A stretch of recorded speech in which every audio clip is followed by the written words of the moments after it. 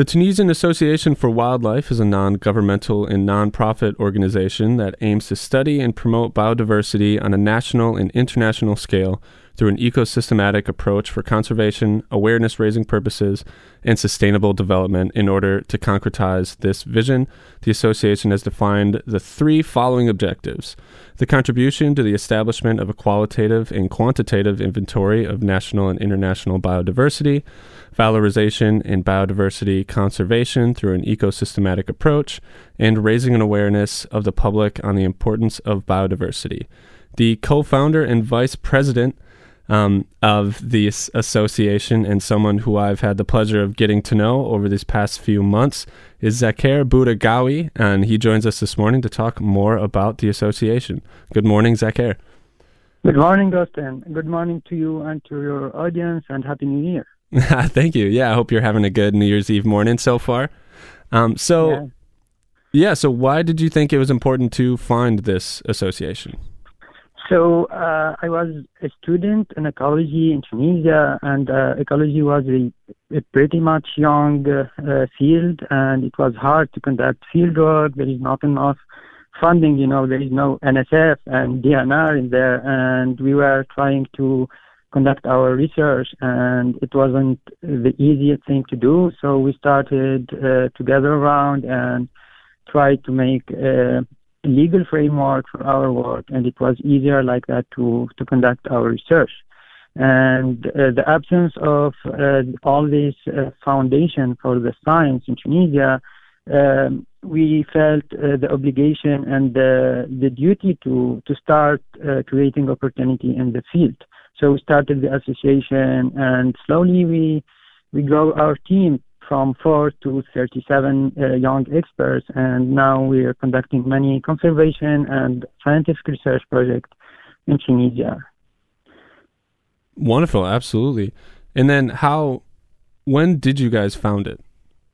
It was in 2018, but 1 year before we started going around Tunisia, collecting specimens, conducting some scientific expedition, and through that process we started brainstorming, setting these goals, and having long-term goals. And we said this thing can only happen in the framework of a non-governmental organization, and that's what we did. We went through the legal process, and we started communicating about it, and like that the association started. Yeah, and then one thing you mentioned is how you can use bioacoustics for conservation. What are bioacoustics, and how would you be able to use those?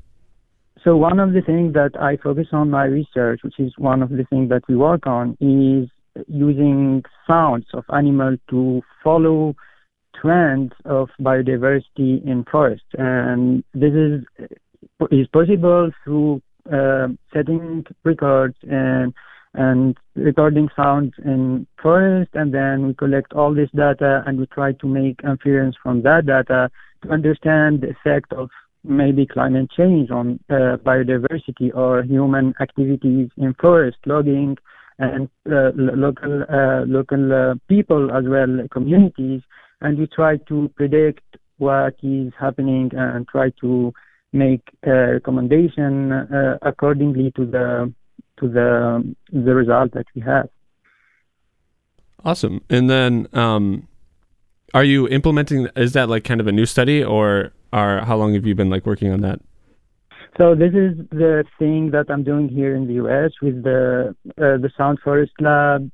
It is a new tool that I'm learning, and I'm also hoping to transmit this to Tunisia, where we can use bioacoustic as a tool to monitor our biodiversity in our ecosystem. And through this orientation, I want to start telling people about it, how it can be effective and low cost, low budget way to monitor biodiversity. Because if you want to make scientific expeditions to maybe remote places and remote ecosystem, it can be very expensive. But through recording sounds, it can only reduce not only reduce the cost of the study, but also will give you the opportunity to follow the unseen part of the biodiversity that we can't capture in camera trap or see it directly. So what makes bioacoustics more affordable than other methods? What makes bioacoustics more affordable is that you buy the recorder at a price that is not very expensive, and they can last for a long time if you know how to use them. And also, it reduces the cost of conducting a scientific expedition. Can be very expensive sometimes. Plane ticket, insurance, people to pay to conduct the field work, and all those kind of budgets that can be reduced using bioacoustics. Also, it can give you the opportunity to collect way more data than other methods. And then you said that when we were talking earlier about implementing long-lasting monitoring and more effective.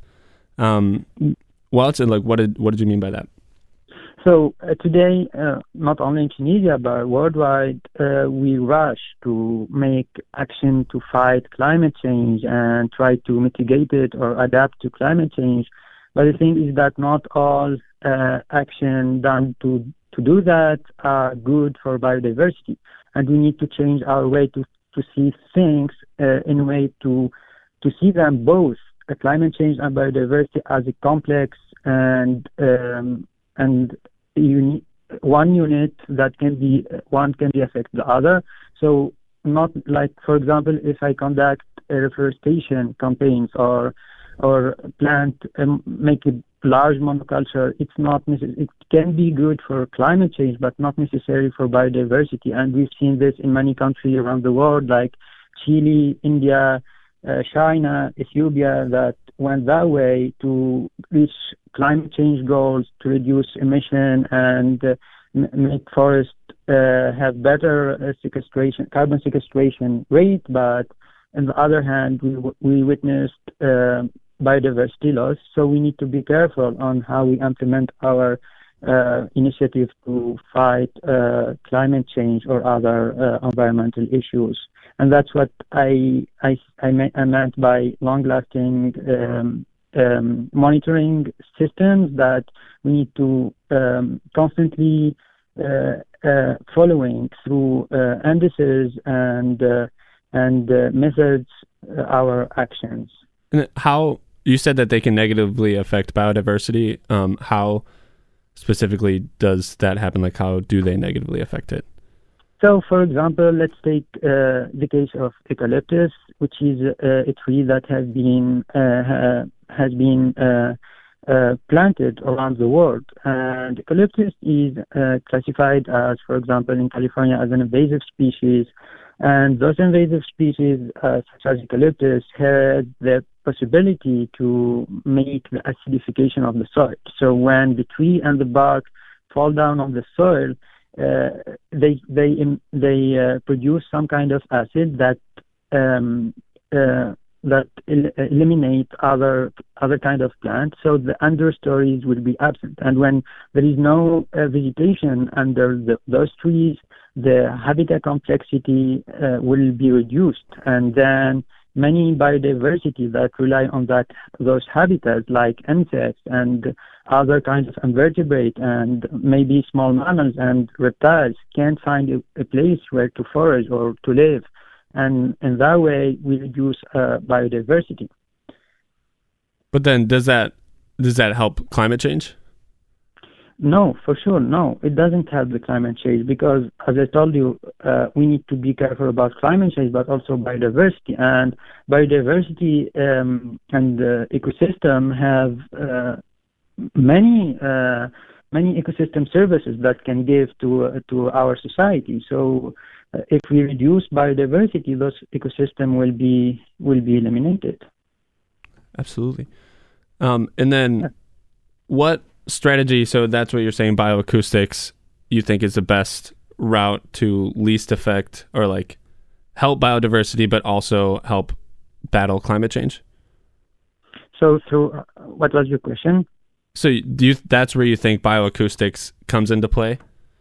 Yeah, I think biogases can be very helpful tool to have probably more global influence on ecosystem. Like on a larger scale, if we create the same monitoring indices in different countries and different level, we will have the same kind of data that can be monitored on a global level, and that's very important to have that global view, the bigger image about our biodiversity trends. Yeah, and then I remember when we were talking, you said that the ecology system in Tunisia is not as big or important as it is here in the US, or not looked as important as it here is the US or other countries. And what are your plans going forward? Because I'm assuming once you're done here in the US, you plan to go back to Tunisia and do more studies? Yeah, so ecology, as I said, is a young field, and we don't have a lot of, let's say, education around ecology. All over the country, we have only one master that form around 15 ecologists a year, and not all of them continue in the academic work. So one of the things that I'm planning to do is try to maybe create opportunities to work in ecology or wildlife management fields, or even wildlife conservation. And I'm planning to do that by strengthen our network of ecologists in Tunisia, but not only Tunisia, but North African region. And probably one day we will be able to maybe create more educational program, research program for people next generation who are interested in the field. Perfect. And then, do you have any other steps? What are your future steps? For now, I'm trying from my position to, as I told you, to create a base of this network. I'm trying to communicate about environmental issues in Tunisia, but also elsewhere. And for my next step will be trying to maybe gather more people around the idea of maybe one day create an institute for ecology research or something like that, but still way ahead. Yeah, and you said education in the area is huge. How do you think that you can implement that, if at all? I'm still not sure about that, but it requires a lot of advocacy. We need to try to convince governments about the importance of the field and try to set right environmental policies with other non-governmental organization and institution. Maybe we can try to strengthen our network with other international organizations that can help with this. Maybe other international American or US-based universities that are interested in building the idea around an institution for ecology research in North Africa. All right, Zakher. Well, to wrap up, is there anything else you want to say about your research or about the association?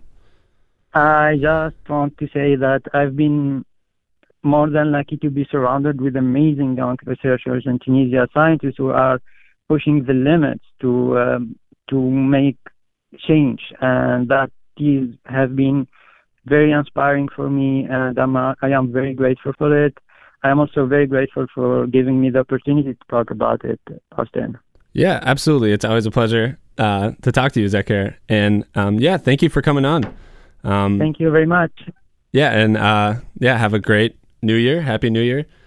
Happy New Year. All right, that was Zakher Bouragaoui of the Tunisian Association for Wildlife.